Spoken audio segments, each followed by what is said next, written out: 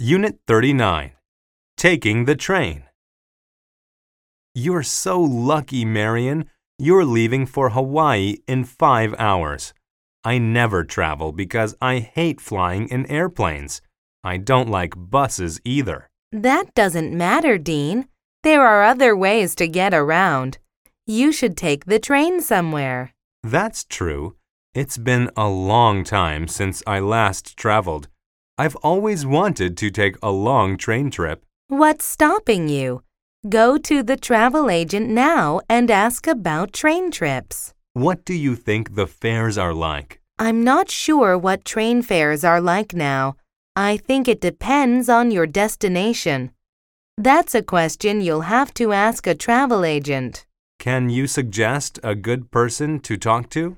My travel agent is always very helpful. Here is his phone number. Thanks. I'll call him right now. Where's the phone?